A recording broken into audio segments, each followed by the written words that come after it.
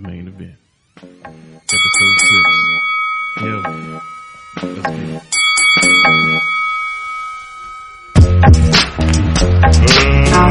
Let's get ready to rumble!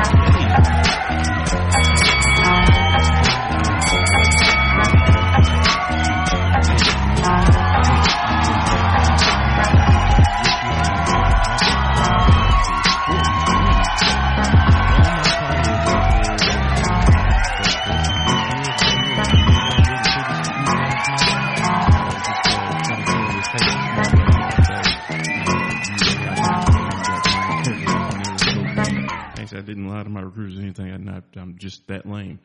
But I wanted to welcome everybody back. Thank you for the love and support for the show so far. It really, really means a lot to me. Like I say, small podcast, all my own diamond stuff, you know, working off the backs of many. And many, I mean just me. So, hey, everybody's been tuning in. Hopefully last week you saw a vast improvement in the quality of the sound for the podcast. And so I've been like racking my brain for weeks. Every time I put something out, I'm doing something different, trying to figure out what it was. And it finally dawned on me. So when I record my podcast, I record it into a WAV file and I turn it into an MP3 because it's easier for everybody to download. Well, the sound quality, I was making the MP3 file so small that it was distorting the sound, and that was the sound in the background. So there.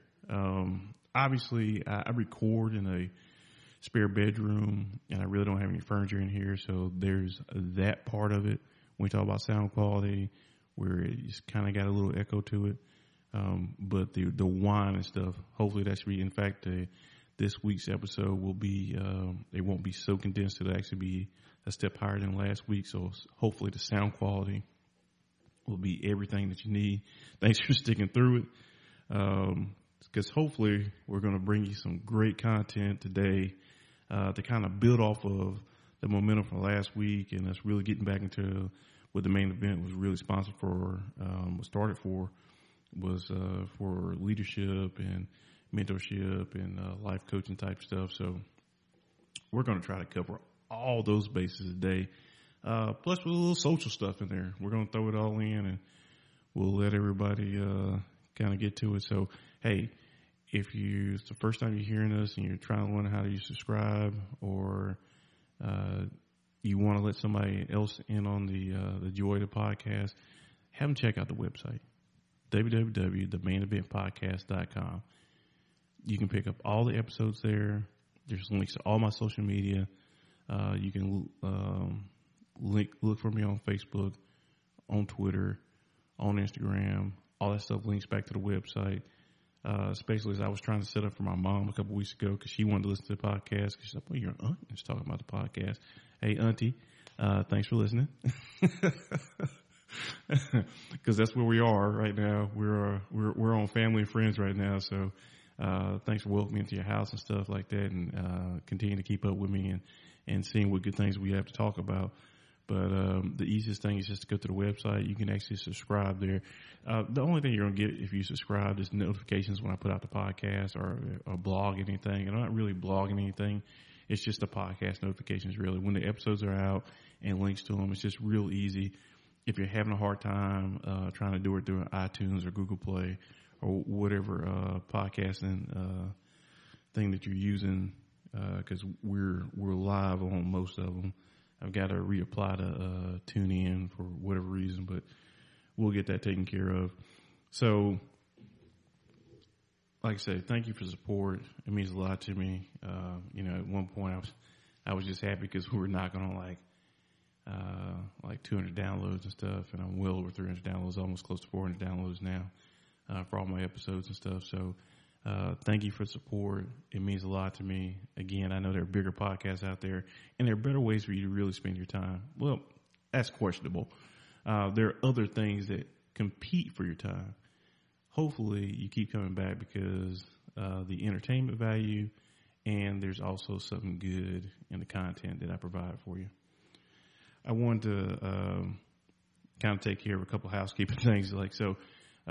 Obviously, I try to come out every Friday. Last Friday, Friday 13th, we missed that episode. I was extremely busy last week, and thanks for people that called and checked and said, hey, man, what's going on? I was looking for the podcast, and granted, it was only like 3 of you, but it's 3 more than it was before I started. So hopefully if I go take another week off, I'll get a little bit more, hey, where you at? I need that podcast. But it was busy last week. I ended up taking, for my little backstory, I've been taking some real estate classes at Superior School of Real Estate, located out in Ballantyne, North Carolina. So this past Monday, I had to take my test at Superior, and once you pass that test, then you can apply and take your state test. So I was studying all weekend and stuff. I had my girls last weekend, and it was just a really, really busy weekend for me. And so I just really, really didn't have the time. Or I just wasn't willing to make sacrifice that last weekend for the little bit of time it takes me to put a podcast out. But on the bright side of that, I did pass my test. There were 140 questions. I got 120 right. That's 85% for all the people out there who want to calculate what my success is. I had 75 to pass, so I wasted 10 points. Hopefully I'll save those over for the state test, and here in a little bit, you'll be talking to a licensed broker in North Carolina. So, just something else to add to the resume and, try to keep things going. I got slowed down. I was actually thinking about putting out 2 episodes this week. I was actually kind of under the weather, slowed down. I had a bout of gout, and you guys can look it up or whatever. But my gout kind of comes from the fact that I only had 1 kidney. Back in 2009, I was actually diagnosed. I had cancer. Had a large tumor. In fact, when they finally got it out of me, it was like the size of a football. That was growing out of my left kidney. So I have a radical nephrectomy, and that is the only medical term that I'm comfortable using. Radical nephrectomy of my left kidney and stuff. So yeah, I don't, and I get the emails and the stuff from the Cancer Society and stuff, and I don't really consider myself a cancer survivor. I didn't really survive any. I had cancer, but mine was not the same as other people in terms of how it was treated and my prognosis and stuff like that. So luckily, even though the tumor is very large and it obviously been growing for a while, it was still the body is amazing. That the tumor encapsulated the cancer, and it didn't spread throughout the body. So I didn't have the round of treatment that a lot of people would have for something like that. So mine was pretty minimal. So I kind of keep myself off the survivor list. But hey, there's your peek into Jermaine for the week, and why. If you ever meet me and he's like, "Dad, why is that dude smiling?" Because I absolutely appreciate the value of life and how short it really can be, and so. Just like the real estate stuff, I'm always trying to learn, always trying to do something better, trying to do something for my legacy and stuff. So hopefully this podcast kind of rolls into that too. And speaking of rolling into, we're going to roll right into our leadership stuff for today. So last week we talked about what the 4 core values of leadership were. And we talked about the integrity, transparency, sincerity and selflessness. And we talked about how those things were important for you as a leader to have those core values, those four unwavering things there, as your part of your leadership package and stuff. And so today, what I really want to talk about is what is the price of leadership? How much does it cost? And I would really just go out on a limb and say that it costs everything. It could literally cost you everything. If you look at CEO of Amazon or Steve Bezos, or you look at really any Fortune 500 company, and you look at their CEO and their leadership and stuff, it's cost them everything. It's helped them rise above being in the middle of the pack to being some of the best companies in the world. So when I start talking about leadership and mentorship and my life coaching stuff, I talk to you from a perspective that these things, even on a micro scale, even if you're not Steve Bezos, you don't own Amazon, and you're not worth billions of dollars. If you have a small company with a few employees and you have bad leadership, it'll still cost you everything. More to prove and profit, or more to lose. So that's why it's important that we start, when we talk about leadership, we recognize that there's a price associated with good and bad leadership. I think it's easy to kind of point out the bad and the good, and therefore I will take full advantage of being easy and point those things out to you. But I think one of the things that sometimes hard is for us to have a little self-reflection and be able to see those things within ourselves, even if we have them. I have a good friend of mine. For those who know me, I've been in the military for over 20 years. I started off on active duty. I was in Dover, Delaware. I came back to Charlotte. Charlotte has a Guard unit here. I joined the Guard back in 2001. And I've been with North Carolina Air National Guard ever since then. Converted from the C-5 aircraft, which is large cargo aircraft in the inventory for the U.S. Air Force. I came down to the C-130. Love the airplane, the airframe, the mission, everything about it. In fact, here in Charlotte, one of 4 units around the country that actually does aero firefighting. That experience led me to an opportunity where I started working for a contractor for the U.S. Forest Service, who was looking to build their own fleet of C-130s, large air tankers, in the firefighting. So I actually started working contract work with them in 2016, left my full-time job at the Air National Guard, and I've been doing that ever since. And one of my good friends in the whole experience out there, Matt Ringland, great guy. Let me give a shout out to Matt. He's a great guy. We were texting back and forth. I was actually out driving Uber. And I hadn't had any really, really good Uber stories, but I will say to the young lady that left her panty in my back seat, I threw them away. Sorry. I was like, what are those? I don't know whose they are or who they were.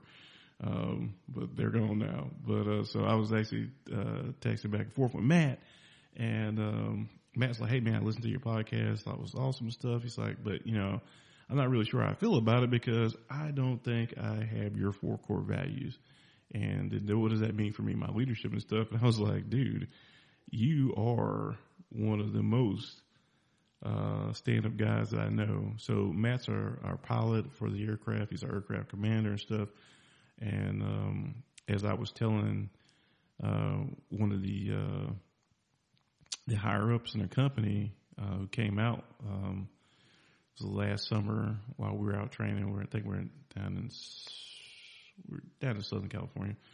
And I told him, I said, hey, so this is different from military flying. And military flying and military in general stuff, it's we're all Uncle Sam's kids, and he gave us the same clothes.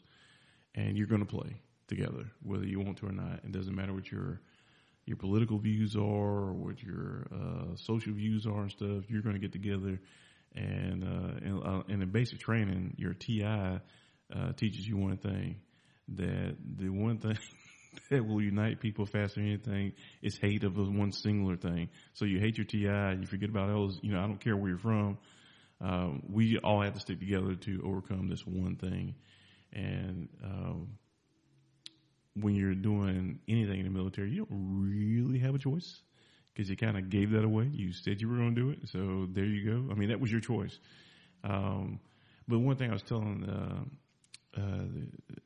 the hire for a company, we were talking about stuff, and I was telling them about Matt. I said, hey, look, here's the deal. I've flown with guys over the years who I didn't really care to fly with. I didn't really have a choice. I didn't care to fly with them.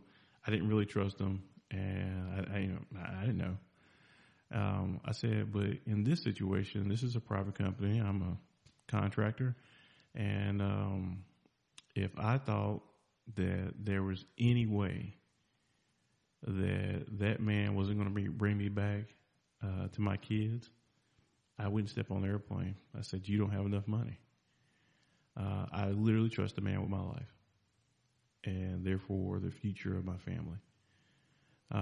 So for him to tell me, man, I'm not sure about your core values, let me tell you about this guy. When you want to talk about somebody who's a man of integrity, when you talk about somebody who's completely transparent for good and bad, because he absolutely will tell you what's on his mind, and he let our leadership know what was on his mind. He's very sincere, and not from a standpoint of I'm better or I know better, from the sincerity standpoint of this is how we get better. And he really put himself out there for the crew, and that was his selflessness, because he cared about our situation, not just his situation. He's a pilot. He could really go pimp himself out to the airlines and do anything. He stuck around and stood up for his guys on his crew that he was responsible for, and he took real it wasn't anything, he didn't show up every day with a cape like, I'm going to save you guys and make sure you're in the best hands in the world. And that was never that kind of stuff. But he true professional. I say all this about Matt, not because I know Matt listens. It's because a lot of times when we're looking around and people are talking to us about these things, they sometimes seem unachievable, unattainable, and unrelated to us. And so for a guy like Matt, who I think is a shining example of all those core values, to tell me he didn't think he had not one of them, shows me that there's a point where we have to step back, take a breather, and just understand that these things aren't hard to come by. And quite honestly, a lot of us possess these things. Eventually we'll talk about the difference between, natural leaders and people who are shaped into leadership, or situations that shape them into leaders and stuff. And we can get into the psychology of it, and what's the difference between Hitler, who was a great leader, because because leadership is influence, and he influenced a lot of people. The difference between that kind of leadership and, maybe an Abraham Lincoln type of leadership. And we can get all into that, and there's lots of stuff out there on that. And as this podcast goes on, we'll get into that. But on a very, very simple, lower level, I think it's important for all of us to understand that leadership lies in all of us. All those things that I talked about, they're not even really that fancy words, because I'm not a fancy word guy. I'll let you know when I throw one out, because it'll amuse me. You hadn't learned by now, I like to laugh at my own jokes, and I think it's funny if I use anything more than 4 syllables in it. In fact, I'm struggling right now to think of anything with more than 4 syllables in it. But it's important to know that leadership is inside every one of you. You all have the potential for it, and it's important because the price of it can be very heavy. Not just for yourself, but for your organizations and your people. And so when I was talking about the core values last week, these are core values that even if you don't innately have, the only one I truly say that you just kind of got to be part of you is in sincerity. If you don't care, you don't care. And I don't know how to make you care. Because anything I do to make you care makes it seem like you're still insincere. You're just only caring for that reason. You don't truly care about the people that you're charged with. So, if, Matt's only reason for landing the airplane is because he wanted to get back safely to his family, doesn't mean he really cared about me and my family. But that wasn't his only reason. He gave it his best effort each and every time because he cared about his crew. And that's that sincerity that you can't teach people. And a lot of times people don't even understand that within themselves. So, as you take time through the week stuff, hey, take a moment and just pat yourself on the back and say, hey, I'm a good person and I really do care. Because a lot of you guys are really heavy on yourselves. And I'm telling you, not only am I talking it, but I'm going to be able to teach it to you. Because one of the things that we're talking about is this is going to be our foundation for leadership. And so as I'm doing my real estate thing, I'm equating everything because that's what's on my mind right now. I'm equating everything to real estate and to homes and stuff like that. So we're going to say that these 4 are going to be our footers of our house. And we're going to pour a solid foundation, and we're going to build this house. And what we're going to say is that we're going to frame this house up, and we're going to call it Where Leadership Lives. I like that. Where Leadership Lives. And we're going to make a series out of it. So we already have our footers in place. So as we come in the coming weeks, I'm going to develop this content for you.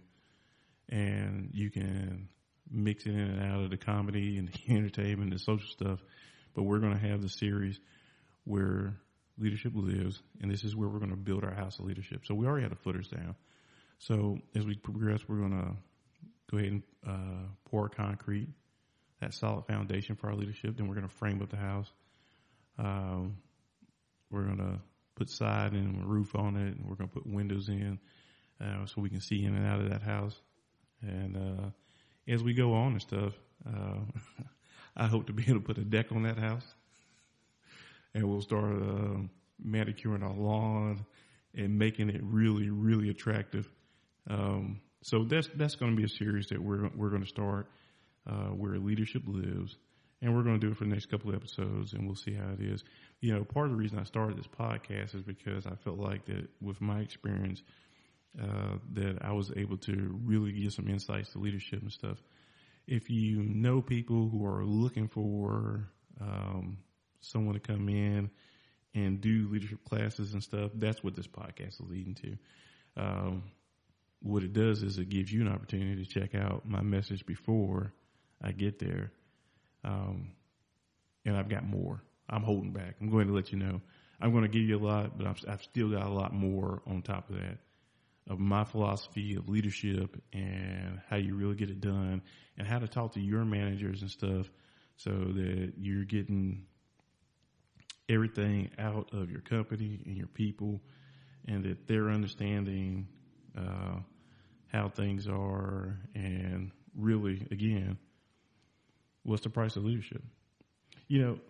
I said it last week and I really didn't mean it. Money only buys the minimum for people. It really does. That's all it does. It buys the minimum for people, and true leaders are the ones that get the best out of their people. Because how many times have you either heard it or said to yourself, they don't pay me enough to do this? How many times have you seen people just waiting on the clock to leave? They only clock in right when they have to clock in. They clock right out and stuff. They're not really engaged within your organization. And I'll be honest with you. Now, there are some people who it doesn't matter what's going on. They will be the top % of your company whether they've got a bad leader or not, they're just wired that way. That is not everybody. Just like there are going to be people who are wired to be the opposite way, who are going to show up late every day and give you less than what you pay for the minimum. So leadership helps mold your organization. It gives you the ability to become a top tier organization. Excuse me. So this foundation of leadership that we're talking about, just like a house, if you don't have a good foundation, you put everything else in jeopardy. And when you're putting stuff in jeopardy, the price of leadership can be very high. So as I like to talk about stuff that happens in the news and some social stuff out there, I don't know how many people have heard about, I don't know, just on a little whim, Starbucks. A little something happened in the news. Well, I'm going to play you a little clip, and we'll discuss. Exclusive with the two men arrested at a Philadelphia Starbucks 1 week ago today. They were there for a business meeting when the manager called 911. They wound up leaving the store in handcuffs. The video viewed nearly 11 million times, leading to protests, anger across the nation. I spoke with Rashawn Nelson and Dante Robinson and their attorney, Stuart Cohen, earlier this morning. Well, gentlemen, thank you very much for being here. It has been quite a week. It's been quite a week. Dante, you both walk in, you get a table. Rashawn, how long was it before you asked to use the restroom? Immediately, as soon as I walked in. And she stated that they were for paying customers only, and I just left it at that moment. And the response was, you have to buy something. Yes. Then you go and find Dante. You're at the table. What happened next? We're at the table. We sit down. We're just talking amongst each other. She then comes from around the register, walks up to us, asks if, she can help us with anything. Can we start with some drinks or water or something like that? For when we have bottles of water with us. So, we're fine. We're just waiting for a meeting. We'll be out really quick type thing. And that was it. So approximately 4:35, you arrive for a 4:45 business meeting. According to 911 accounts, a call was placed at 4:37, approximately 2 minutes after you arrived, to 911. What did you think when you saw police arrive, Dante? It can't be here for us. So when they do approach you, what do they say and how do you react? Well, initially, as soon as they approach us, they just said we have to leave. There was no question of, was there a problem here between you guys and the manager? What happened? When you were arrested, did they tell you what you were being arrested for? No, not at the time. We wasn't read any rights. Just double lock, handcuffs behind our back, and escorted out and put into a squad car. Why do you both think that store manager called 911? Well, Robin, you're asking them to have an opinion about somebody else's intent. The facts speak for themselves. There's not a single witness that says that these young men were misbehaving in any way, and you can see and hear that on the video. Well, the video has been viewed almost 11 million times, and part of it, Dante, you can see that you're talking to the police officer. What were you all saying to one another? I was just trying to, process the situation to myself at the time, because I'm thinking about my family that I have, my community. So in that moment, I'm trying to process what's going on, because it didn't really hit me what was going on, that it was real, until I'm being double locked and my hands behind my back. Dante, did you at some point offer to call the person you were supposed to meet with? Because I know he's shown on the videotape. After the first time, they walk over and they say you have to leave. I say, we're here for a meeting. What is the business meeting about? It's a real estate meeting. Okay. We've been working on this for months. What do you say to some people who say rules are rules, that Starbucks has a policy, you violated that policy, the police asked you repeatedly to leave and you didn't? How do you respond to people who say that? What I say is I understand that. Rules are rules, but what's right is right and what's wrong is wrong. And that's in any situation, whether it's race involved, anything. And Robin, I'm sorry, but what is that rule? Starbucks holds itself open as a place for people to meet and to have public conversations. Those are words from their website. The CEO. So after listening to that, like Robin said, I mean, that's been viewed over 11 million times.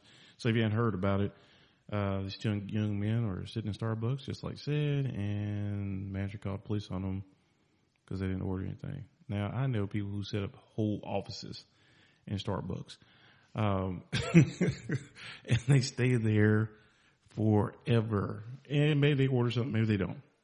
Starbucks has kind of, been a lounge like that for years. It's actually kind of how they grew a lot of their customers and stuff, the free Wi-Fi and people taking meetings there and stuff. The part of this I really want to focus on is the failure of leadership. And so when we talk about the price of leadership, what's the price? Well, so these two young men are doing, they have a lawyer, and Starbucks is going to give them some Starbucks money. And I don't think it's going to go in gift cards. And Starbucks, the CEO, has decided that he wants to do some training. So he's actually going to shut down stores. I think I read like 8,000 stores. I would say all the U.S. stores. He's going to shut down stores in May. And so they can do some training. What is the price of leadership? Well, if it's bad leadership, it can be a lot. That one employee at Starbucks is costing her company millions of dollars because she had poor judgment and leadership. We can talk about the racial aspects of it, and we will. But just for a second, I just want to stay on the leadership aspect of it. So you got to decide when you're in a management position, what does my house look like? I don't know. I mean, like my literal house is a ranch. It's brick. It's built in the 70s.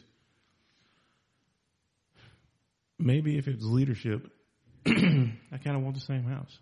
I want a house that has a good foundation, that's been here for a while, classic look, easy floor plan. People can navigate it. Aesthetically pleasing on the outside, so people actually want to come inside and they want to visit my house. When we do the series where leadership lives, and yeah, I did just make that up on the spot when I said it the first time, but when we do the series, I'm really going to focus in on the house and what it's built on, and if you really have the idea of how you put these footers in with your core values, you lay this foundation to secure those footers, and then you start framing up your house. And everybody's house, because everybody lives in different places, and everybody's leadership isn't going to look the same. We're not, I'm using these 4 pillars and stuff, but, feel free in your imagination to move these pillars around and expand out your foundation and spread it out, because your framing might be different. You might need some extra frames over here.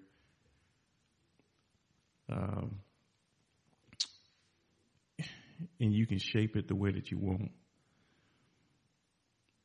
And this one failure of having really good leadership, of being the person in charge that sets the tone in that Starbucks, she didn't just put her shop in jeopardy. She put her company in jeopardy. And once we understand that there is a price for the things that we do, especially now, it's 2018. things are more apt to go out, because if you continue to look around and stuff, there are people who are pulling up all kind of Starbucks stuff from the past couple of years. There was actually one I saw here in Charlotte where a black man, he was a reverend working on his master's degree. He was sitting at Starbucks and was asked to leave, and he'd actually bought something. They apologized to him when the manager was like, "Yeah, I was mistaken, but you still got to go." That was a couple of years ago, so it just keeps coming up for Starbucks, and that's why that's why the CEO, I think, decided that he needed some training, and it was worth the day of profits to shut down Starbucks across the country to show that he was serious. And I'll tell you, for the most part, from what I've seen dealing with people, if you talk to the people who actually established the company, the people who are the higher ups in the company and stuff, they don't tolerate discrimination and workplace violence and sexual assault and stuff. They have no tolerance for it. I remember being at a symposium some years ago, and I was talking to one of the senior leaders in the Air National Guard, and when I tell you that he was absolutely, you could feel the heat come off of him. This was when sexual assault was becoming a really big deal. And when he said there was no place for it in his military, he meant that. He meant that from his heart and his being and stuff. He couldn't understand it. He couldn't understand how people who served could do that to their brothers or sisters. He didn't understand why it wasn't reported, why people were not pointed out. And he had a zero tolerance. If your stuff ever came before him, I wouldn't even pray for you. It'd be useless. He was going to nail you to the wall. And so, in my experience, those people are the people who, on your upper echelon of your leadership and stuff, they get it. What you got to understand about this, though, is that what I target is your managers. Because basically those are your teenagers who you give them the keys to your car and said, "Hey, don't crash this, don't drink and drive, and please don't text." And a lot of them are doing all those things. And so when we talk about building these houses, we talk about this leadership and stuff, that's what we're focusing in on. Because the price of that is way too high. It was more than a cup of coffee. Like everybody else that ever goes into Starbucks, she could have let those guys just sit there and hang out and stuff. And man, non-story, because it should have been.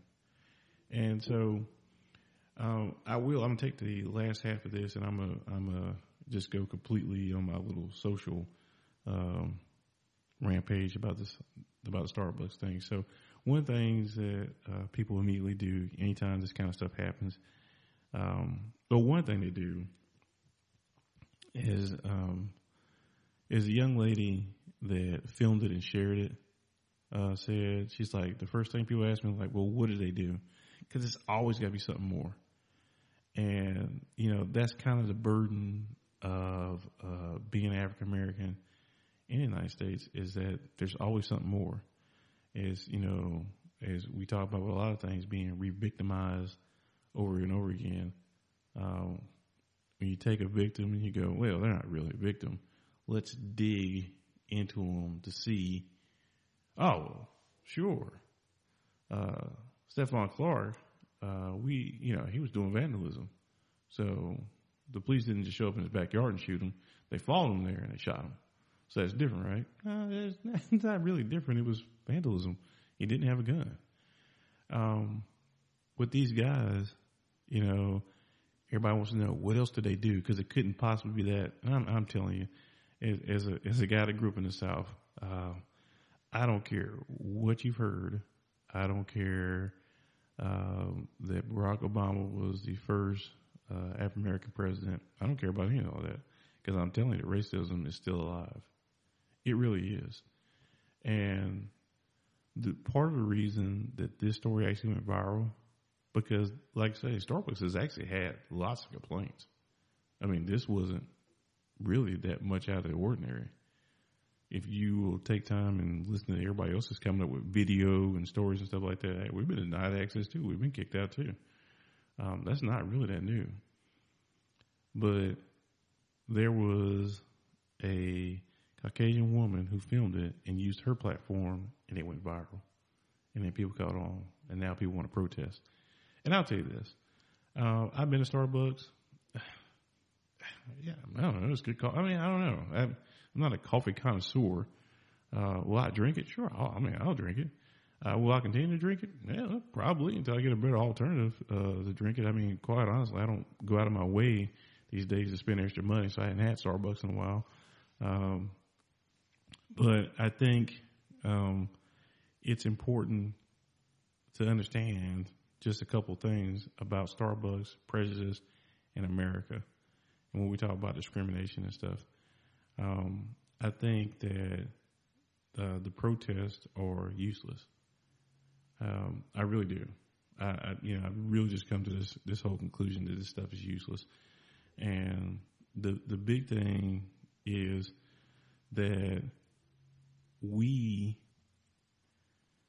as a community, as a black community, we can't sustain any kind of protest. It was once said that the reason that the boycotts or when Rosa Parks was kicked out, refused to give up her seat on the bus, and they boycotted the busing system, is because it was sustained because it was a local focused boycott. If they had asked everybody across the country to do it, probably wouldn't have been the same thing. It's hard to get people, and not just in our community, but it really is harder in our community. There are a lot of psychological things that are going on that prevent the cohesiveness that we need. But let's say for a minute that we could be cohesive, because we have been when we had great leadership. And like I say, we'll talk about the different kinds of leadership out there and stuff, because a lot of people like to talk about King and his leadership and stuff. And a lot of people like to talk about Malcolm X. Now, I'll tell you this. I'm not... I support my own views, but there are a lot of people who say things, and I listen to them. I go, man, that's very interesting. That sounds true. So I'm actually going to play a clip from Malcolm where he talks about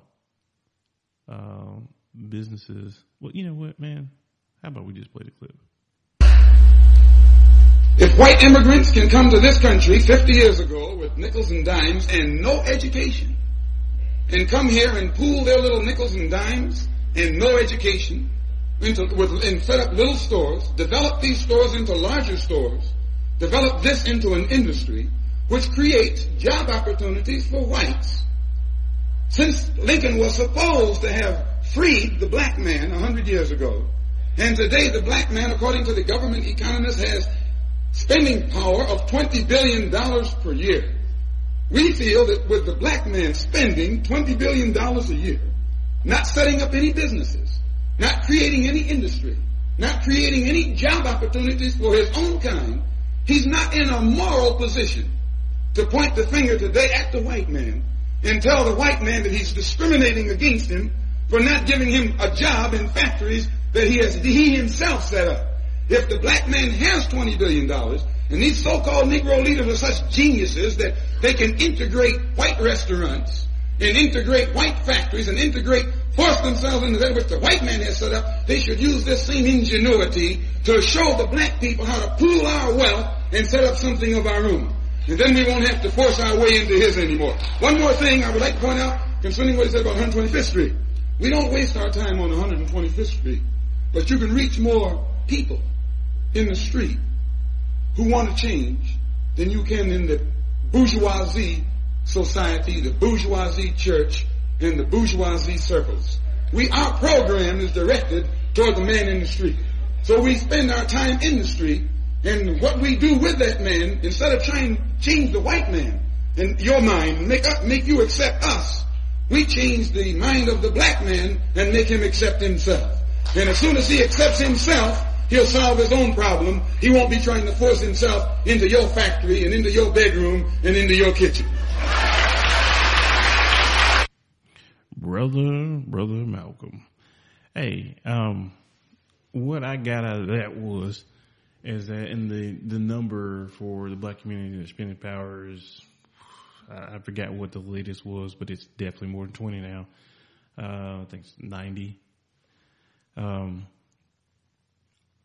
The reason protests are useless is because businesses are actually designed to absorb those kind of things. When it was H&M with the monkey thing, or whoever it is that's going to be this month, I think the comedian Little Duval, follow Little Duval, Little Duval's bomb, but Little Duval is like, what we mad at today? And sometimes it feels like they're like, okay, what are we mad at today? Here's my challenge. And so here's part of my leadership and what I hope to accomplish in my lifetime. I don't know. I'm not a Malcolm. I'm not a Martin. But what I do know is that when you have your own stuff, you don't have to ask anybody else to play.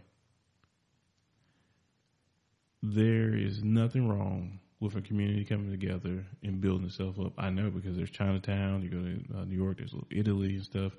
There are ghettos and stuff that don't have the negative association that our hoods and aka traps have.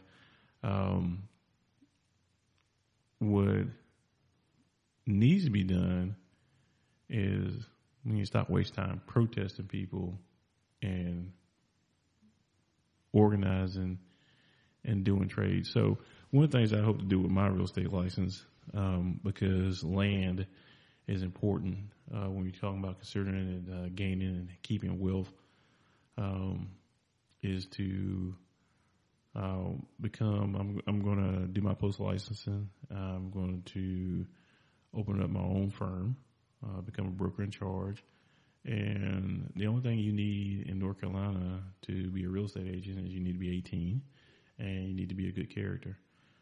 So, as I get my own stuff started, what I then do is I reach back into our local communities, into our high schools and stuff. And for those kids that don't have an opportunity to go to college and stuff, we bring them in either through real estate or through construction or through HV, heating and air or plumbing or whatever. There used to be a really big focus on trades and apprenticeships and stuff like that. And I think as a community, we'd be well served to get back to that kind of stuff. And it's inclusive. It's not exclusive.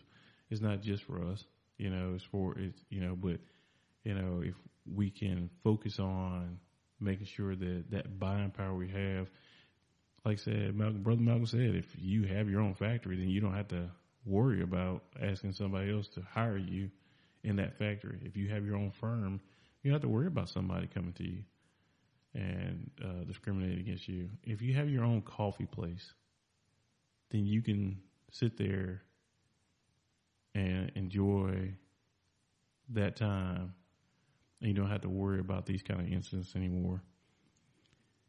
What has been going on is that, and part of the training that these guys are supposed to get at Starbucks in May is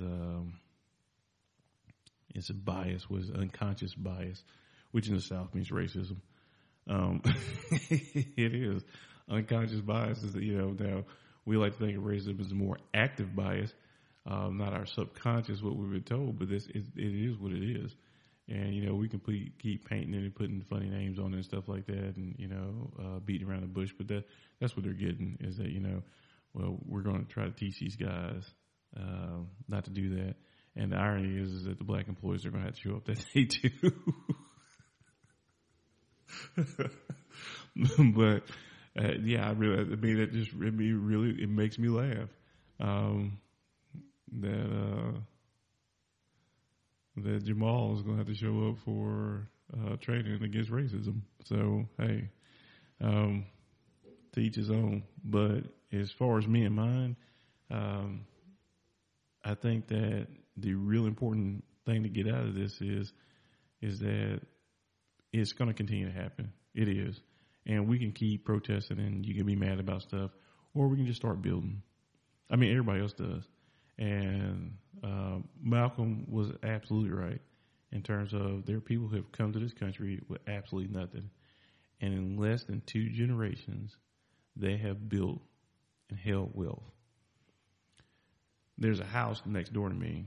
I forget how many bedrooms are in this house because, the developer bought a lot of land next to me and stuff. And I'm like, man, the reason I bought this house because it had undeveloped lot of land beside it. But, whatever. I got neighbors now. I suppose I've been neighbors like once, but I want to say they're Armenian. Man, there've got to be, and this is actually not a dig at all. This is actually admiration. There are probably 15 adults that live in that house. They have work trucks, ladders, and all. I mean,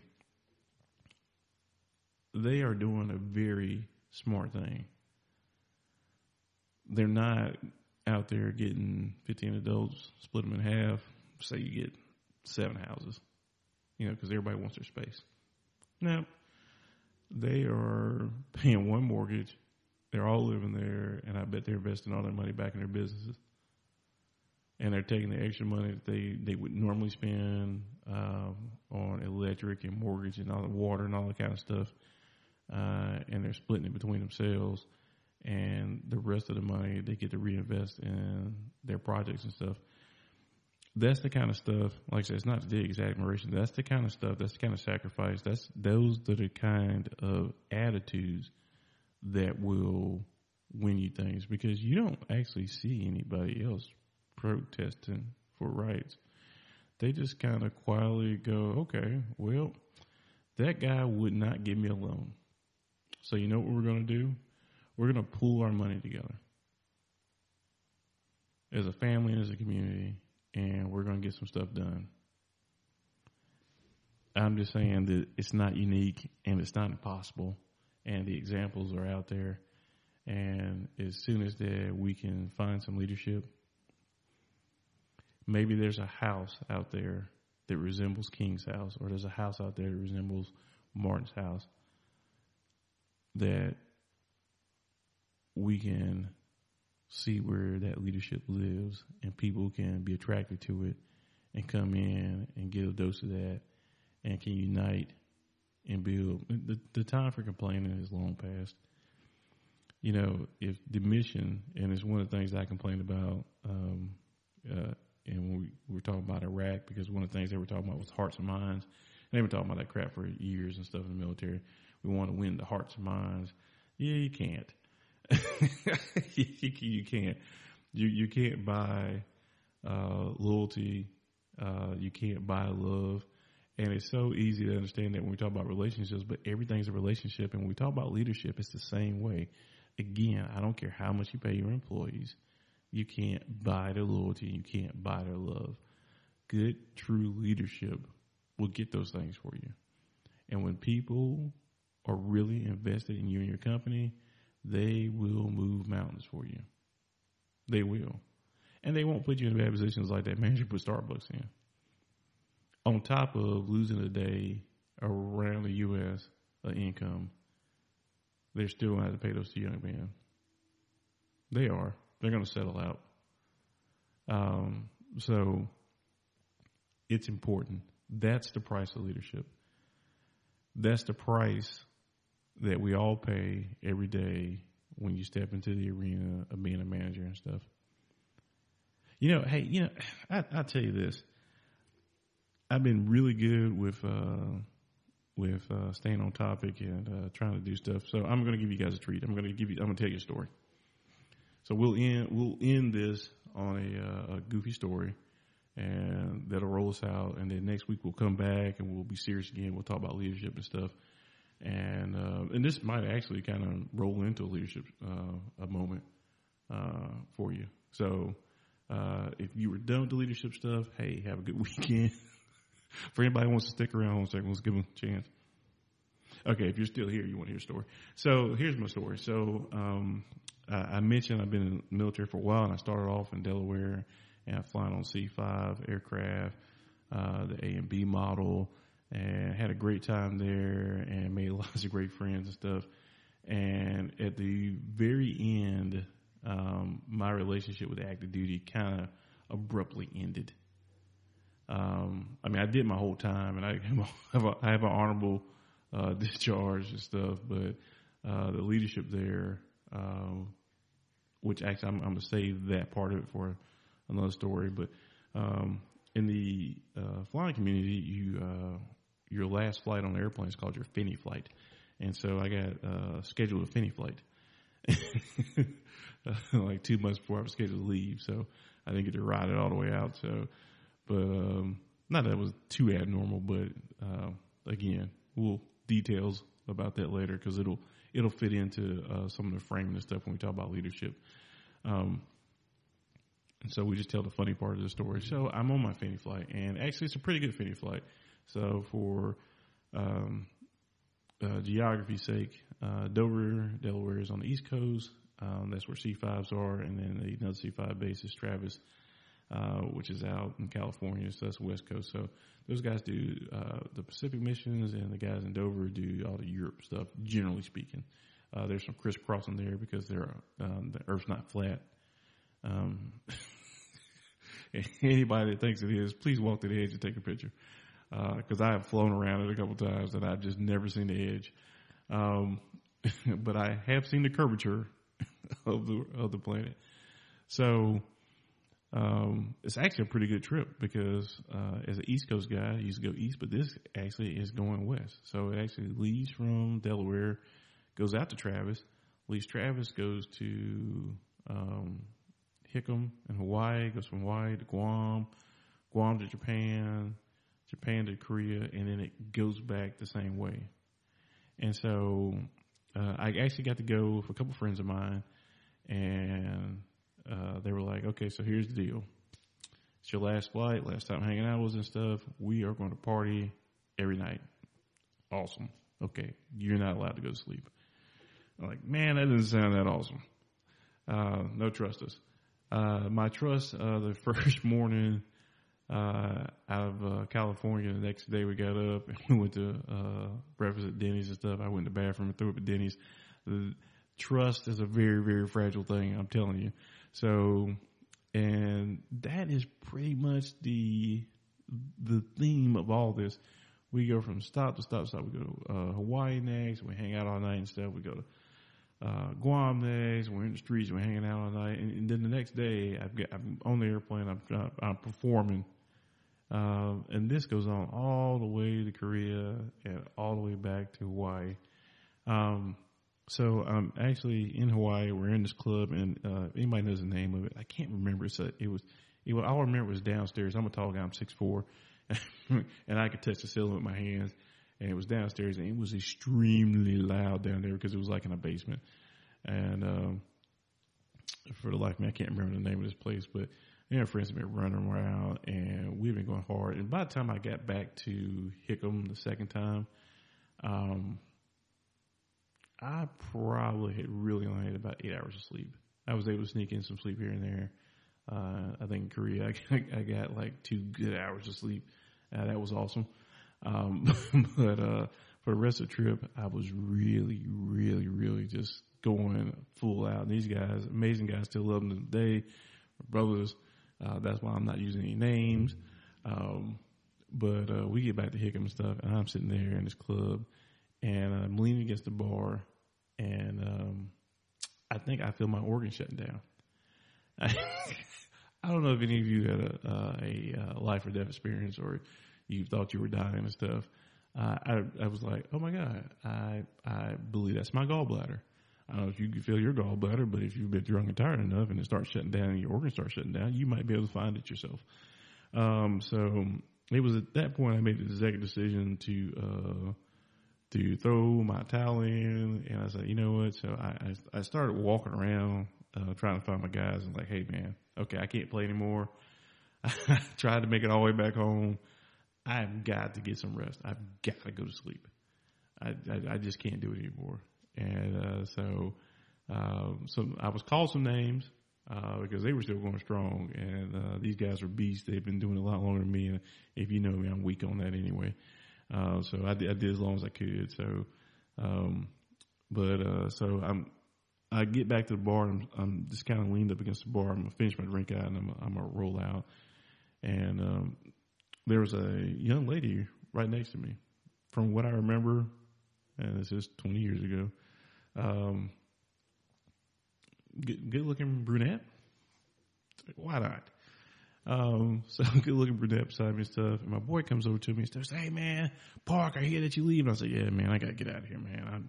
I'm tired. Hotel's only a couple blocks from here. I'm just gonna hoof it back there, and I'm in for the night." And he looks at me and he looks at the girl beside me and says, "Hey man, you talking to her?" I was like, "No, dude, I'm not. All yours. I'll see you tomorrow." So I go back to the hotel. I get a great night of rest. I didn't die, which is an awesome part of the story. So I get downstairs, I get on the bus, and these guys have beat me onto the bus, but they're in the back of the bus, and they're just laughing, rolling around and stuff. I'm like, "Hey guys, what happened? What did I miss?" So they proceed to tell me the story. So evidently after I left, my friend, he did inquire about the young lady. So I leave, he moves over, and he's like, "Hey, would you like to dance?" She nods yes. They go out and they dance. Dun, dun, dun, dun, dun, dun. It's loud in the place. And I guess, I don't know, I guess maybe it was close to closing. I was delirious, so I have no reference of time and stuff, but they danced evidently for a while up until closing. The lights come on, music stops and stuff. And so my friend's trying to talk to this girl. Well, there is a slight problem with that. She's deaf. She's been dancing because she could feel the rhythm through the floor. And if you have some deaf friends and stuff, number one, you might want to stop this. But number two, I didn't know that she could feel the rhythm and stuff. So she's been dancing with stuff. And well, she's not by herself. It's like it's a couple of girlfriends who happen to be deaf, and there's a couple of them in the group that are not deaf. And so my buddy is he's trying to chat up a deaf girl. And so and he does a great job because somehow he gets the whole group to leave the club and come back to the lobby of the hotel.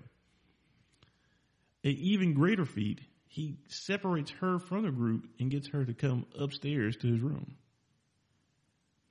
The best feat of this is that he gets her naked in his room, and I guess most hotel rooms have the big couch. They got the big couch out there, and so he's sitting down and she's on top of him, riding on top of him. They're having sex and stuff, and I don't know how long this takes. I wasn't there, and no, really, this is not me. So evidently, at some point though, she realizes that she's been up there for a little while. And so shout out to all the ladies that don't waste time and go, "Okay, I came up here for a reason. I'm not going to play coy." But evidently they made shit play coy a little too long, and they've been up there too long and stuff. And so she's trying to get up so she can leave. And I guess he's like holding her by her waist and stuff, and he's not quite done yet. And so she's trying to get up. He's holding her, pulling her back down. She's getting up. He's trying to pull her back down and stuff. And she turns and she looks at him. She says, "I can't go, I can't go, I can't go." I don't know if you're laughing right now or not. It was hilarious. So here's your leadership moment. Is that sometimes you can convince people who can't see in your vision. And there are other times people who can't hear your voice, they can follow your words.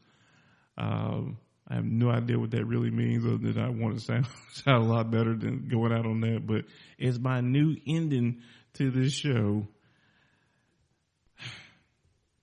I gotta go. I gotta go. I gotta go. Hey, it's been another great episode. I will see you guys next week. Love, peace, and chicken grease. I gotta go.